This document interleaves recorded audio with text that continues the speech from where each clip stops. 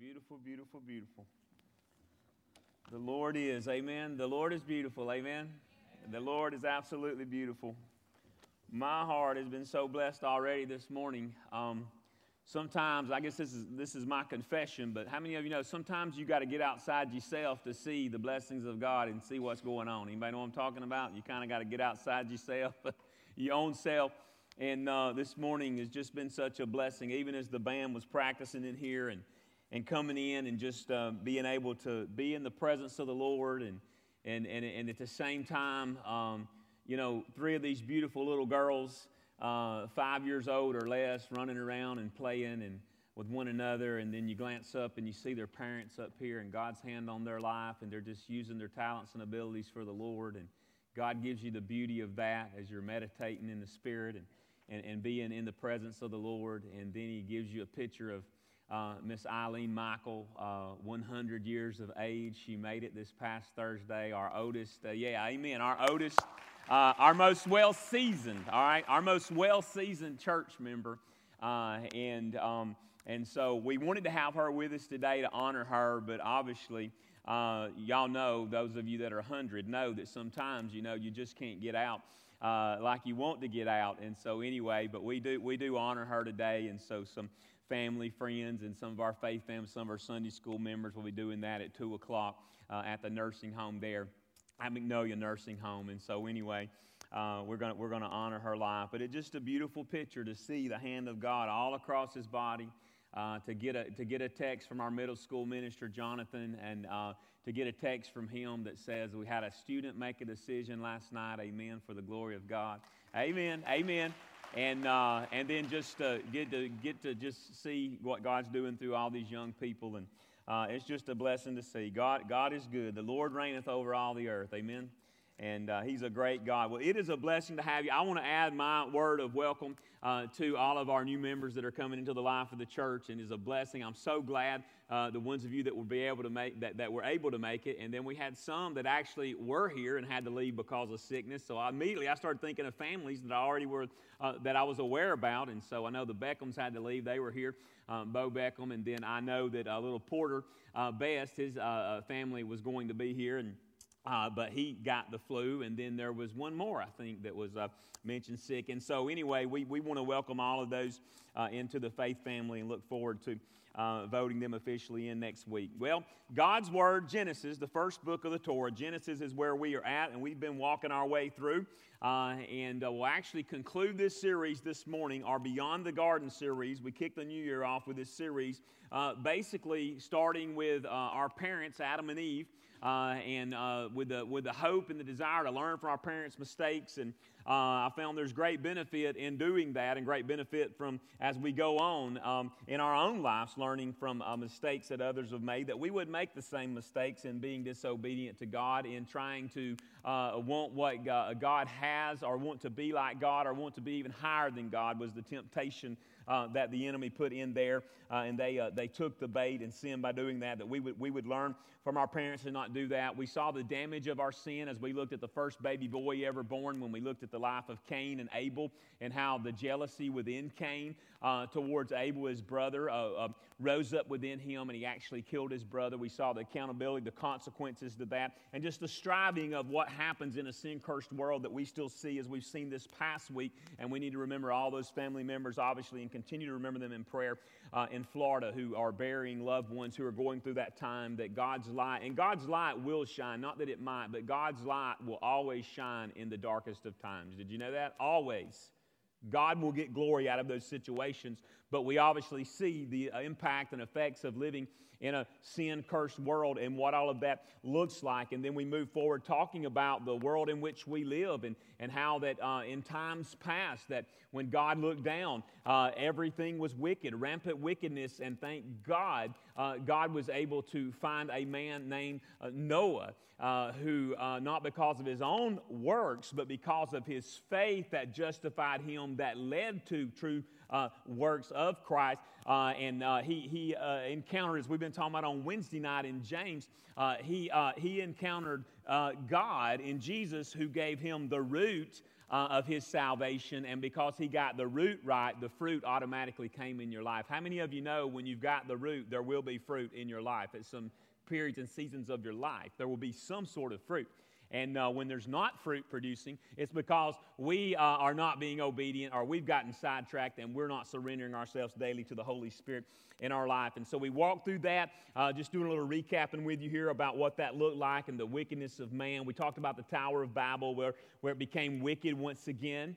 But God did not come down as He promised when He painted the rainbow in the sky, that He would not destroy it with water. But He did come down, and He did disperse men across, and He divided men and their languages to where they could not build for their own selves. And so the importance of that is that we may not be building a per se physical tower of ourself with selfishness, but the tower may be our own family. The tower may be our own job. The tower that we're building may be our own dreams to dream through our children that bring more worldly satisfaction, bring the coach more satisfaction than they do bring God the satisfaction when we're told to seek ye first the kingdom of God and all His righteousness. Amen.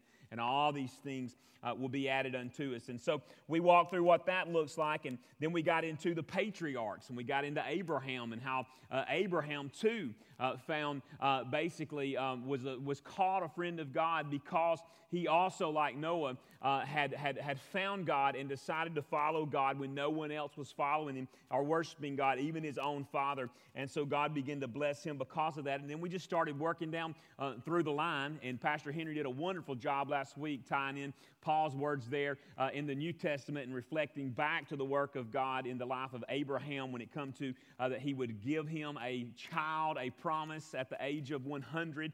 That'd make any 100-year-old man faint in Jesus' name right there, to be told you were about to get a child, and it'd make a 90-year-old lady run and hide. You know what I'm talking about, and laugh. And so that's what happened with Sarah, but God was faithful to His word, and He accomplished that, but yet man tried to take things into their hands first, and then we're still paying the consequences today behind a divided line that goes all the way back to Isaac and Ishmael. But I'm thankful to God to be under the promised son. Anybody else? I'm thankful to be attached to the line, amen, because of the line that was pointing to the Lord Jesus Christ through the promised blessing of Abraham.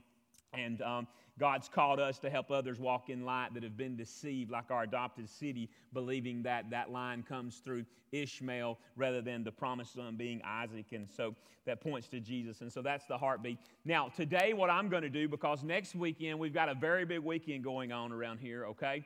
And that is going to be a student weekend that our students are going to be involved in that we call D Now. And so they're going to be saturated in a place, in homes of, thank God, some of our family members being willing to open your home to house these kids. Some of the most impactful times in my life where I got to see God work in the life of students was in those settings, in those D Nows. We called them breaking free. But anyway, and so that kids could be a part of that. And so I want to stop and cover that right now, as we also pray over our middle school students. And then next week, we're going to get to have those students in here, sleepyheads and all, and to just kind of bring that to a conclusion that weekend. And we're going to go ahead and pray God move over it right now. So would you pray with me and join, and then be here next week to show these young people how much we believe in them as the future generation. Father, thank you, God, that with you all things are possible, Father God. Thank you that your mercies are new every day and over all your works, Lord. Thank you, God, that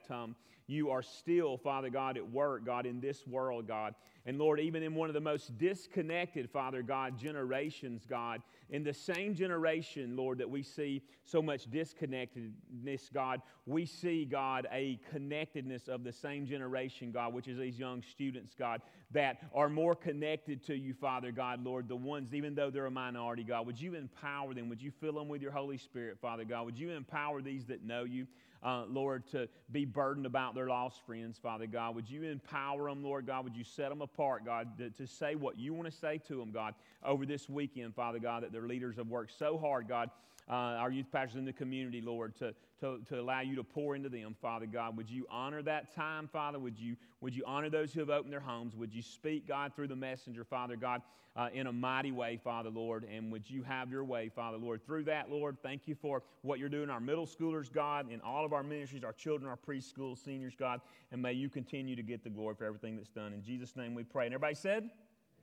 Amen. All right, we're going to take a fast trip journey this morning through the life of Joseph as we conclude this series. Now, Joseph was the son of Jacob, and Jacob was the son of Isaac that Pastor Henry talked about. And so we're just going to fast forward a little bit here from Isaac to Joseph. And so those of you that have heard the stories before, and most of you, if you've heard them, you've probably heard them in small group or Sunday school. That's the importance of being engaged and growing together with the body in a systematic way, sometimes through the Word of God. And you've heard some of these stories. And Jacob was the son of Isaac. Isaac also had two sons, and his two sons were Esau and Jacob. And Jacob, Joseph's father, was the one who basically deceived his brother Esau and stowed his not only his birthright, but also his blessing. And so we see that is Jacob. But at the same time, this man who was a master of deception, and even his mom helped instill some of that in him in working against their dad and their brother to deceive the father, Isaac. This man, we see a beautiful picture of his life and his salvation, his sanctification being an ongoing process like you and me. We see God's hand as God's working in his life to remove the deception, to remove the lack of trust. And then we see a beautiful picture. I think Jack spoke about it to the middle schoolers a couple of Wednesday nights ago, where Jacob is encountering God and he's wrestling with God, and he will not let his God go because he so wants to be in tune in an intimate way, in a divine way with his God. And so he wrestles to the break of day. Have you ever wrestled with God to the break of day because you wanted him so bad? Have you ever just held on so bad? Most of us, you probably like me, you start wrestling with him and you go to sleep pretty quick at night, all right? And so, but Jacob wrestled with God, and so that was a beautiful, beautiful story. And now Jacob has all these sons, and then he has this son named Joseph, and that's where we find ourselves in Genesis 37. A lot of scripture today, I will not. If I just read the scripture we've got out, that would take all the time, and so I'm not going to do that. I'll be doing a lot of paraphrasing, but encourage you to read the life of Joseph. If there's probably been anybody in the Bible next to the Lord Jesus Christ that has helped me as a person and that I can identify within life, it would be Joseph. It would be the life of Joseph, and that has helped me more than anything, very similar to my life, to know what it's like to be in the bottom of the pit. And when you're in the bottom of the pit, there's only one way to look for help, and that's vertically to the Lord Jesus Christ, the Lord and Savior that will lift you out of the pit no matter where you're at. And if you'll just depend on him and lean on him. So the sermon title is Against All Odds. Everybody say Against All Odds, if you would, please. Against all odds. The takeaway is you can win against all odds when you're in the place of God. You can win against all odds when you're in the place of God. And it's very important for us to soak that in and let it get deep in our spirit, not just in our mind. So we see several situations where the odds were stacked against Joseph. And so I'm just going to share what Joseph was up against, share his life, but at the same time share this principle that you can win against all odds when you're in the place of God. The first situation is Joseph against his brothers. Or I guess you could say his brothers against Joseph. And so in Genesis chapter 37, here's what's happening. God has already set Joseph apart. He did know him before he formed in his mother's womb, just like you and I. And he's got this wonderful God-honoring plan and purpose for his life. And so what he gives Joseph that is different than he gave any of the other sons of Isaac, or Isaac himself so much, is that Jacob, he gives Joseph the ability to not only dream, but to interpret dreams. And so in his dreams, that's what I do want to give you. I want you to look at verse 1 of Genesis chapter 37, and we'll get this, how this is happening, the ability that God give him. Jacob lived in the land of his father's sojournings in the land of Canaan. These are the generations of Jacob. Joseph, being 17 years old, was pasturing the flock with his brothers. He was a boy with the sons of Bilhah and Zilpah, his father's wives, and Joseph brought a bad report of them to their father. Now, Israel loved Joseph more than any of his other sons because he was the son of his old age and from his choice wife, Rachel there, not Leah. And so he says, and he made him a robe of many colors. Now, this is not a message on parenting or grandparenting, but I would not show favoritism. It can create a lot of problems for you. And I don't think that was wise. But anyway, when his brothers saw that their father loved him more than all his brothers, they hated him and could not speak peacefully to him. Now, Joseph had a dream, verse 5, and when he told it to his brothers, they hated him even more. He said to them, hear this dream that I have dreamed. Now, we know Joseph was a sinner, but we see such faithfulness in his life. But if he did make one mistake, possibly, it was sharing his dream with his brothers, all right? Maybe, I don't know, at the wrong time. But anyway, it created problems. Verse 7, behold, we were binding sheaves in the field, and behold, my sheaf arose and stood upright, and behold, your sheaves gathered around it and bowed down to my sheaf. You can just see the anger building now. His brothers said to him, are you indeed to reign over us? Or are you indeed to rule over us? So they hated him even more for his dreams and for his works. Then he dreamed another dream and told it to his brothers and said, behold, I have dreamed another dream. Behold, the sun, moon, and 11 stars were bowing down to me. But when he told it to his father and to his brothers, his father rebuked him and said to him, what is this dream that you have dreamed? Shall I and your mother and your brothers indeed come to bow ourselves to the ground before you? And his brothers were jealous of him, but his father kept the saying in mind. So the first situation is really Joseph against his brothers here, and they're becoming jealous in that. And so you see the sheaves and their sheaves bowing down to his. You see the sun, moon, and 11 stars representing his entire family, and they are coming in some way, and they are having to humble themselves and having to bow down before him. There's a truth statement in this first situation with the life of Joseph, and here it is. I want to give it to you. We may not always understand God, because his ways are not our ways. But he will accomplish, everybody say accomplish. He will accomplish his purpose in our lives if we faithfully follow him. So we're not always going to have the understanding. And if we wait to get the understanding before we step out in faith and follow God in obedience, then we will miss the heartbeat of God and miss what God wants to do in our heart and in our life. And so if you are a child of God, there's something that God desires to do in and through you, and the devil will do everything to stop it. How many of you the devil's tried to stop before when you live for the Lord? Woo, every believer in the room that's a true believer. He will come against you to try to stop you, to try to defeat you, discourage you. So look at this second situation. We see that start to happen in Joseph's life. Joseph against Potiphar's wife. You go to Genesis chapter 39. Genesis chapter 39. Joseph, all right, once he gets from the place of where he went to check on his brothers, they got a plan. They wanted to kill him.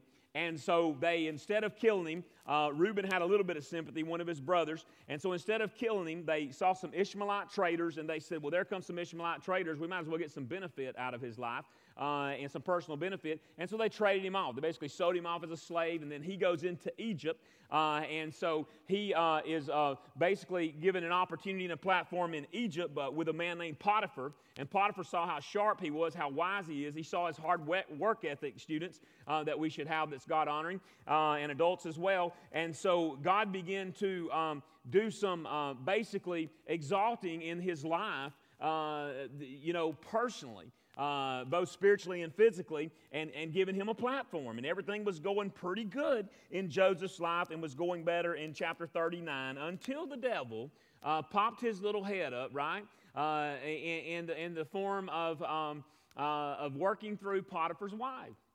And so Joseph, because of his integrity, Proverbs 27, blessed is the man who walks his integrity, for his children will be blessed after him.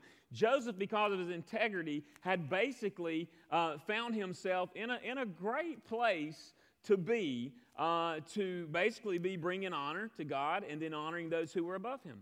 And Potiphar trusted him with all his things, all his house, everything, his grounds. And so Joseph, this is going great. Joseph is taking care of Potiphar's place, his grounds, so that Potiphar can do his responsibilities and roles.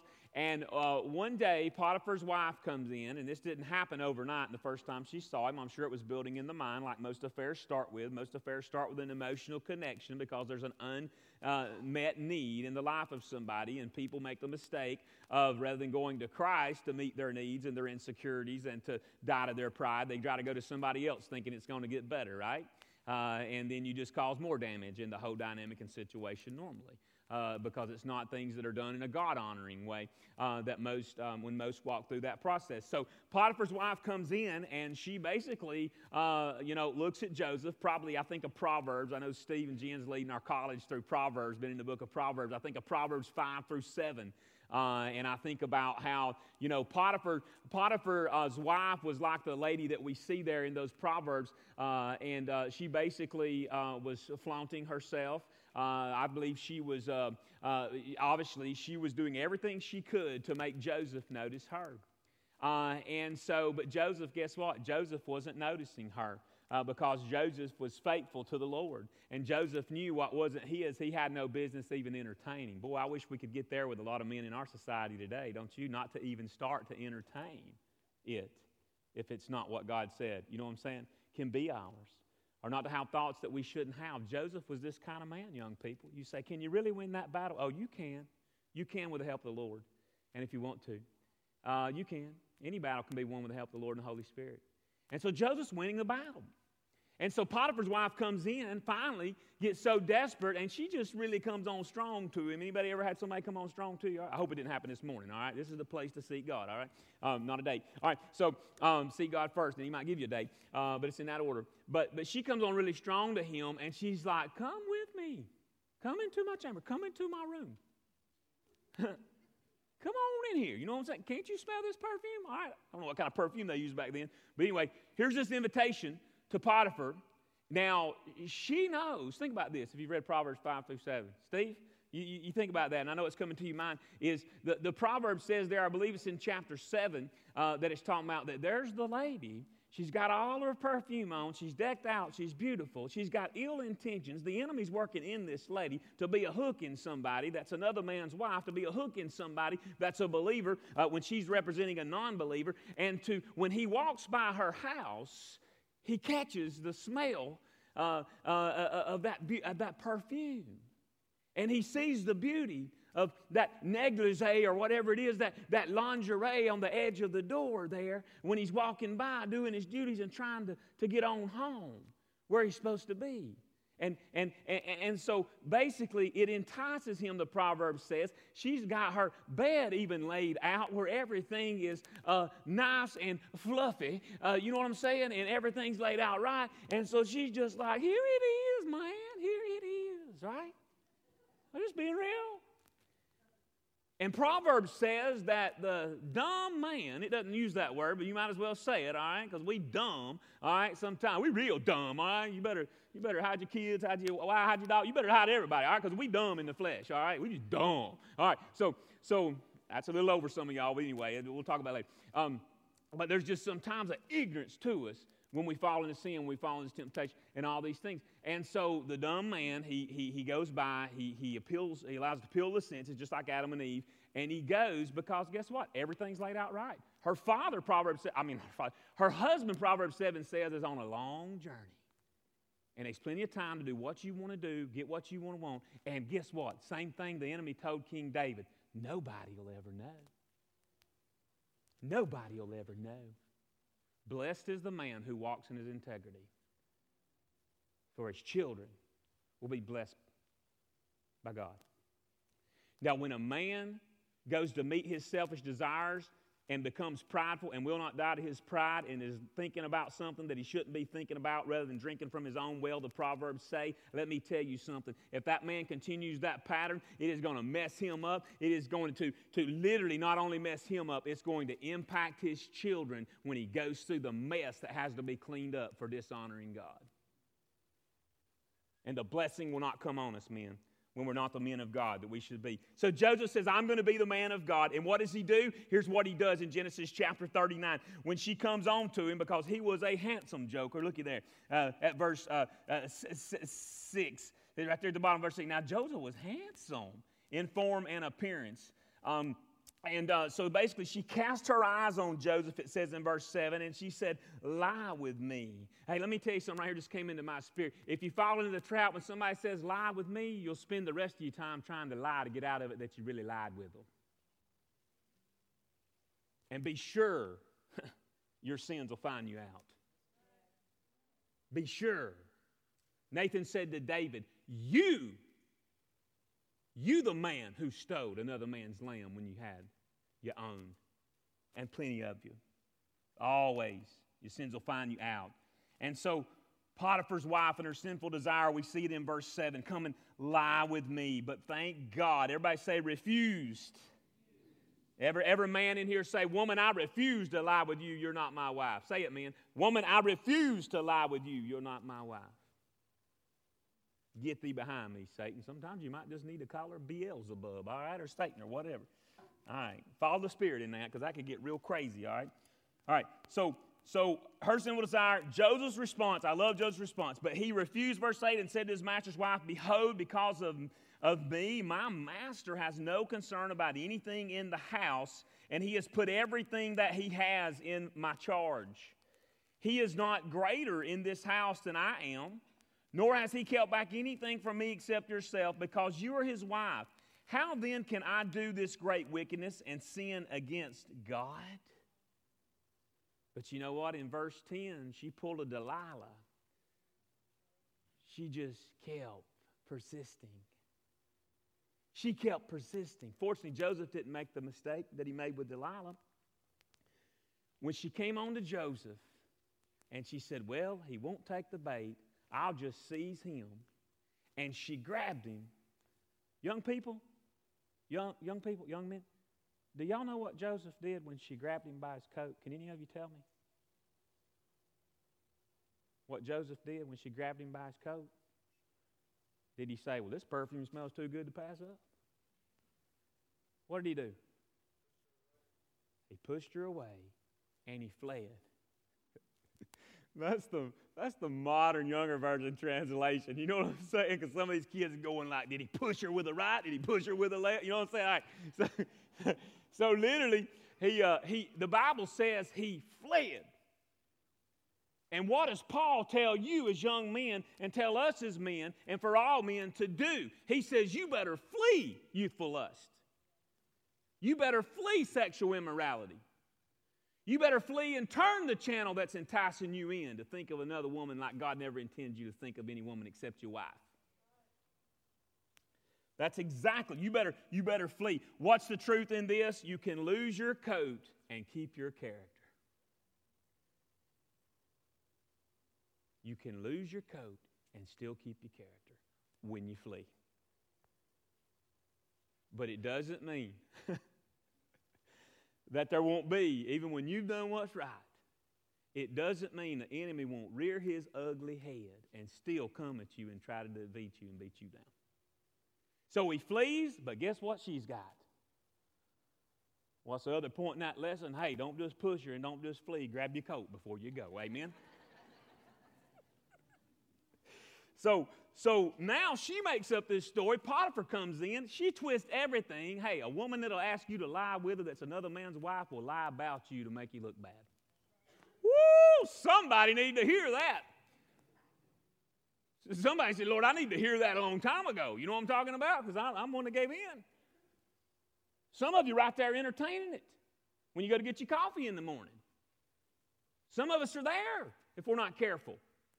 Some of you ladies, you're there. You thought you'd never be there, but your own husband never tells you how beautiful you look in that dress. You have to go to your own girlfriends to tell you how good something looks on you because your husband stopped being your mirror after 6 months in your marriage. And you go, that's right. That's right. He stopped being my mirror. He stopped being my marriage. And you say, well, Pastor, what mistake did I make? You stopped, as we taught the middle schoolers this morning in their small group class. You made the mistake of trying to find your identity and self-worth in that circle of little girls in the 7th grade who were all insecure and who you didn't want to be the first one to leave the circle because you knew they was going to talk about you because you've been there staying when the other one left. And so the enemy gets you in that way by either beating you down, telling you how ugly you are, telling you how fat you are, telling you how skinny you are, getting you to the comparison trap. Either way, I mean, you say that works, right? And so that's how the enemy gets you. And the whole time, not finding that you are the unique, special princess and daughter of Almighty God, and nobody else has got a fingerprint like yours. Stop trying to find your identity. Stop trying to be somebody else. Be the Lord's servant. Woo! And for the men, die to your prideful self. Let God kill. I mean, I feel like God's killing me right now in certain areas of my life. I just feel like but it's a good killing. You know what I'm talking about? It's a good killing. And I know He's faithful to the end. I pray that I'll be faithful to let Him do that. To kill every ounce of selfishness and pride in me that does not bring honor and glory to God. be it in any position in life, be it in my marriage, be it as a father, be it as a pastor, as one of our elders, that's my heart's prayer desire. Well, let's look at what happens to Joseph now. Now, Potiphar comes in. What, boy, you've been trying to sleep with my girl? You know what I'm saying? And he like, you got to go. And so he throws him in jail. Jail? God, I thought you said do what right. I thought that Pastor Smoker said God's got to honor you and bless you when you walk in obedience. Now, God, I was being obedient and I'm in jail. He must be crazy. How many know what it's like to walk in obedience and then the hounds of hell come against you and the circumstances not look so favorable? Yeah. But we got a big God. We got a sovereign God. We got a God who wants to teach us, even when we can't understand our situation and our circumstance, and we can't reason it, and we can't figure it out in our mind. We got a God who's sovereign all of it. We got a Romans 8:28 that says, for all things work together for good of those who love God and are called according to His plan and purpose. Amen? All things. Some of us never get to the all. We never get to the conclusion. We never get to the fruition because we fail to trust God. We do like Abram and Sarah. We take matters into our own hands when God said that's not how the promise is going to come about. And so that's what God wants to teach us. Now, he gets in jail, and there's two interesting personalities. The cupbearer. There's the cupbearer here, and the cupbearer has a dream. And the cupbearer's been thrown into jail. And he has a dream, a vine with 3 branches. They budded, they blossomed, they came out. The clusters ripened into grapes, and he squeezed the grapes into Pharaoh's cup and placed it into his hands. But he can't figure out what he's doing in jail now because he's gotten in they're trying to figure out some things in his life and these guys. And so he kind of, nobody knows what to tell him, but Joseph's there. And so he tells the dream to Joseph. And Joseph says, here's what your dream means, cupbearer. In 3 days, those 3 days represent 3 vines. Pharaoh will lift up your head and restore you to your position and as his cupbearer. Joseph's request after he tells him this, because this guy's smiling by this time, like, I hope you know what you're talking about. You know what I'm saying? But at least it sounds optimistic. And Joseph says, can I just request one thing? Will you remember me and mention to Pharaoh that I'm in here and I've done nothing wrong? Would you just mention it to him and bring it up? Because I really don't like it in here. You know what I'm saying? And would you remind him of that? Then the chief baker's dream, he has a dream that 3 baskets of white bread are on top of my head, but birds were eating all the bread. Let me read that again, all right? 3 baskets of white bread on top of my head, but birds were eating all the bread. Now, Joseph's interpretation of that is, you good as dead. All right, in short, you good as dead. In 3 days, all right, 3 baskets, 3 days, Pharaoh will lift up your head, hang you on a tree, and the birds will eat your flesh from your body. Now, that's when you go, ooh, I think I'd rather stay in jail. Amen? But that's what will happen. Chapter 40, verse 18 says that. Third situation and final situation. Joseph against the famine. God's bringing all of this to fruition. Joseph against the famine. What happens is, as we see in Genesis chapter 41, is where this comes through. Like I said, a fascinating story here. Pharaoh is dreaming now. And Pharaoh dreams that 7 sick skinny cows eat up 7 fat healthy cows. And everybody at Chick-fil-A threw a party and said, that's why we Christians and follow Jesus. All right, I'm joking. All right.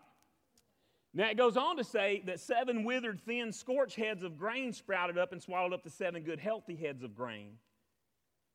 None of his guys can tell him what's going on. None of his closest advisors to him, none of the magicians, none of the, you know what I'm saying, people around can tell him what's going on. And somebody finally goes, while I'm pouring you this cup right here and so glad to be restored back to being your cupbearer, I met a guy over there in prison, and that joker good at interpreting these dreams. Because mine came just as he said. He said, go get him. So he went and got him, and he said, I hear you can interpret dreams, Joseph. And Joseph says, no. So where are you going by it, Pastor? It's kind of what Joseph said. No, but the God over me and in me can. Whew. What are you saying? Be real careful. No matter how much you do your Bible study, no matter how much you read, no matter what your position is, to ever think it's about you or your ability or your power. Because I'm telling you, it's not about you. And you're going to need the Almighty God to complete His work in you for His glory, not our glory. And so Joseph's interpretation, there's going to be 7 good, fruitful years of abundance followed by 7 terrible years of famine. Joseph's solution to Pharaoh, store up. Everybody say, store up. Store up. He said, store up. What happened? Well, Pharaoh listened. Not only did he listen, he exalted Joseph to the second highest position, even over the Potiphar who threw him in prison. Somebody say, that's my God. Well, He'll be ours too if we'll wait on it. If we'll not throw in the towel. If we'll get outside of ourselves and say, God, whatever it is you want to do in and through me, God. Even if it doesn't look like what I want to look like. God, whatever you want to do. Genesis 42, let me tell you what happens right here real quick as the band's coming. Jacob tells his sons, except Benjamin, which was Rachel's other only son, her youngest son. She had Joseph and Benjamin. And that happens in those contexts. So another reason not to have more than one wife. But anyway, they had a little more permission back then. But we see it happen in our third world country context, in our adopted city. Sometimes the first wife, her children are favored. It creates tensions. But so anyway, Joseph tells his sons, minus Benjamin, to go to Egypt to buy grain and keep them from starving to death. We're out of food. Genesis 43, his brothers return. They go and see him. They don't know it's him. And they don't know it's Joseph. They return with silver in the top of their bags that Joseph planted in their bags, and they tell Jacob that Joseph's tracked them down, accused them of being spies, and held Simeon as prisoner and demanded that they bring this younger brother back to make sure their story lines up. Of course, that's not why he wanted to bring the younger brother back. He just wanted to see his brother. And it just got him when he did. So Jacob, grieved, sends them back with the silver plus additional silver for grain, after he tells them, I've already lost one son. And now you're going to take my other son from my love choice wife?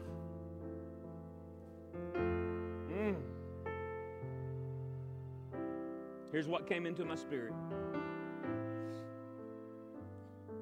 God somehow gets glory out of teaching us that if we'll be willing to let go of what seems so close to us and tell Him that He means more to us, He'll be sovereign over what our letting go is, and He'll bless us through it. Did it with Abraham, your only son. Take your only son, take the promised son, and sacrifice him in obedience. And Jehovah Jireh came through for Father Abraham. He'll come through for us if we just follow Him and trust Him. But he said he's grieved. He sends them back. He really doesn't have an option, with the silver plus additional silver for grain and gifts for Joseph. And against his desire, he sends Benjamin as well, and it greatly grieved his heart. He prepares a meal and gets emotional. Joseph, when they're coming, Joseph prepares a meal, says, prepare a meal for them. He gets emotional when he sees Benjamin coming. In fact, one instance, he had to excuse himself. Genesis 44, final test by Joseph. They still don't know it's him. He places silver in each bag and places his personal silver cup in top of Benjamin's bag, tracks them down and confronts them. One of the brothers, Judah tries to negotiate, especially when Joseph states he will keep Benjamin. They return to Joseph's house and he reveals his identity to them. They then return. They're blown away, number one. But can I tell you what they become grateful for? They become grateful for when they're standing before their brother who had every right to be jealous, bitter, anger, and allow the cancer of being the victim kill him. They're grateful to know that they're standing before a man who represents the Lord Jesus Christ in all His forgiveness. Amen? Amen? In all His forgiveness. And so they then return to get Jacob and bring him to meet Joseph. And it's a beautiful, beautiful testimony and story of the hand of God Genesis 45. I just have 2 more verses that tie in with our takeaway this morning. Genesis 45, 7 through 8 says this. And God sent me before you to preserve for you a remnant on earth and to keep alive for you many survivors. Amen? Our God is always at work. Now, Genesis 50, verse 19 through 20. This is the one that ties in with the takeaway. Remember the takeaway. You can win against all odds when you're in the place of God. I love Genesis 50, 19 through 20. But Joseph said to them when they were in fear, Lord, we may die, he may kill us. It's the one that we practically were going to kill. And all this hardships come against him. He could be so angry, so bitter. But Joseph said to them, do not fear. For am I, or I am, either way you want to say it, for am I in the place of God? For am I in the place of God? Look at verse 20. As for you, you meant evil against me. Ultimately, the enemy working behind that. But God meant it for good to bring it about that many people should be kept alive as they are today. Everybody say, as they are today. So as you bow your head and you close your eyes in this time of response, I want to ask you some questions. In what ways are the odds currently stacked against you? In what ways are the odds stacked against you? And I want you to go in those deep ways that the odds are stacked against you. In your marriage where the devil's told you it'll never get better. In your marriage, ladies, where you're praying for your husband who you can't even get to the house of God, and the devil's telling you that he ain't ever going to change. He's not ever going to go to the house of God. In the areas where addiction has a hold on you and the devil's telling you to run to the temporary source of pleasure, and you know it's only going to take you to darker places and deeper pain, I want you to go to that place and see the odds stacked against you.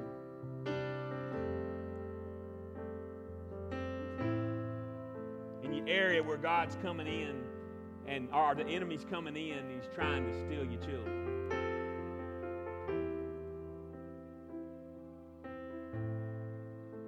There's distance in between you and your kids. I want you to go to that place. And I want you to confess the odds seem stacked against me. Lord, tell God, not me. I can't help you. God can. What are you going through that you don't fully understand?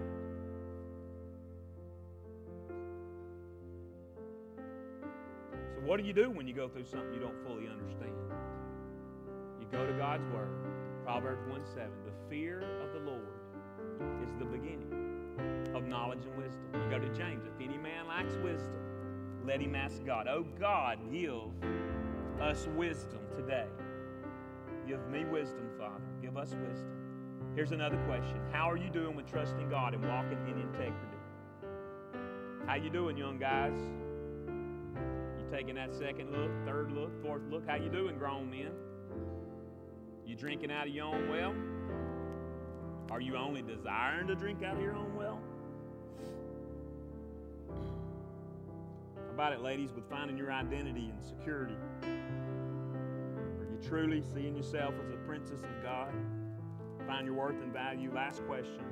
Are you trusting that God is doing a bigger work in and through you even when you can't see it? Are you trusting that God is doing a bigger work in you even when you can't see it? I think of the bigger work, and here's an example that comes to my mind. Rich, you and the band sang it in that last song, and it was this statement right here, literally speaking to this. I may not have the statement right, but it was where the orphans find a home. Where the orphans find a home. Woo! You want the enemy against you. Try to do like some of our people are doing and making a home for the orphans, as the Bible's told us to do. And I thought, oh God, you are faithful. You are faithful, oh God. And Lord, I know it must require a great amount of trust when you're doing a bigger work. And we never saw you was going to call us to it. We even sometimes still struggle. Like, believing it's going to happen and seeing it, even though you know what you've called us to. But our God is faithful. And we have to ask ourselves, am I in the place of God? So as you bow your head and you close your eyes, I want you to ask yourself that. Yeah, there's some in here that I'm just going to tell you, you can't be in the place of God if you don't know God and you're not in a personal relationship with Him. You just can't be there. You say, how do I get there, Pastor? The way He said. He said, I'm the way, the truth, and the life. No man cometh to the Father but through me. And basically, His word says, if we'll confess our sins and confess Him as Lord and Savior, when we are prompted by the Holy Spirit, ultimately in the fullness of the context of the Bible, that we too can be saved by placing our faith in Him and turning from ourselves. If that's you, say, Dear Lord Jesus, I confess my sins and I respond to your invitation and I invite you, Lord, to be the Lord and Savior of my life. In Jesus' name I pray. Amen. And a second-fold prayer for everyone in the room that needs to pray it. Everyone who says, God, give me greater faith and greater trust that you're in control, just pray it to Him. Say, Dear God in heaven, you know how the odds are stacked against me. God, help me to faithfully follow you and help me to walk in integrity. In Jesus' name I pray. Amen. Amen. I'm going to ask you to stand, if you will, to your feet this morning. Thank you for your attentiveness. I know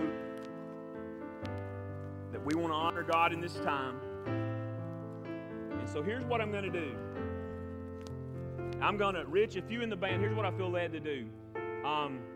If you prayed that prayer this morning, or if you would be willing to say, Pastor, right now in this current season of my life, I got some what appears to be odds stacked against me. Would you just come right down here in this area and let me pray over you real quick, all right? Let's just make this a house of prayer. Just come right down here if you say, Pastor, I got some odds stacked against me. Thank you. Thank you. Somebody be the first where the rest that maybe you just say, I just got odds stacked against me. Would you just come down here? Thank you. It could be anything. Like I said, it could be married, it could be a wayward child. It could be death at the door.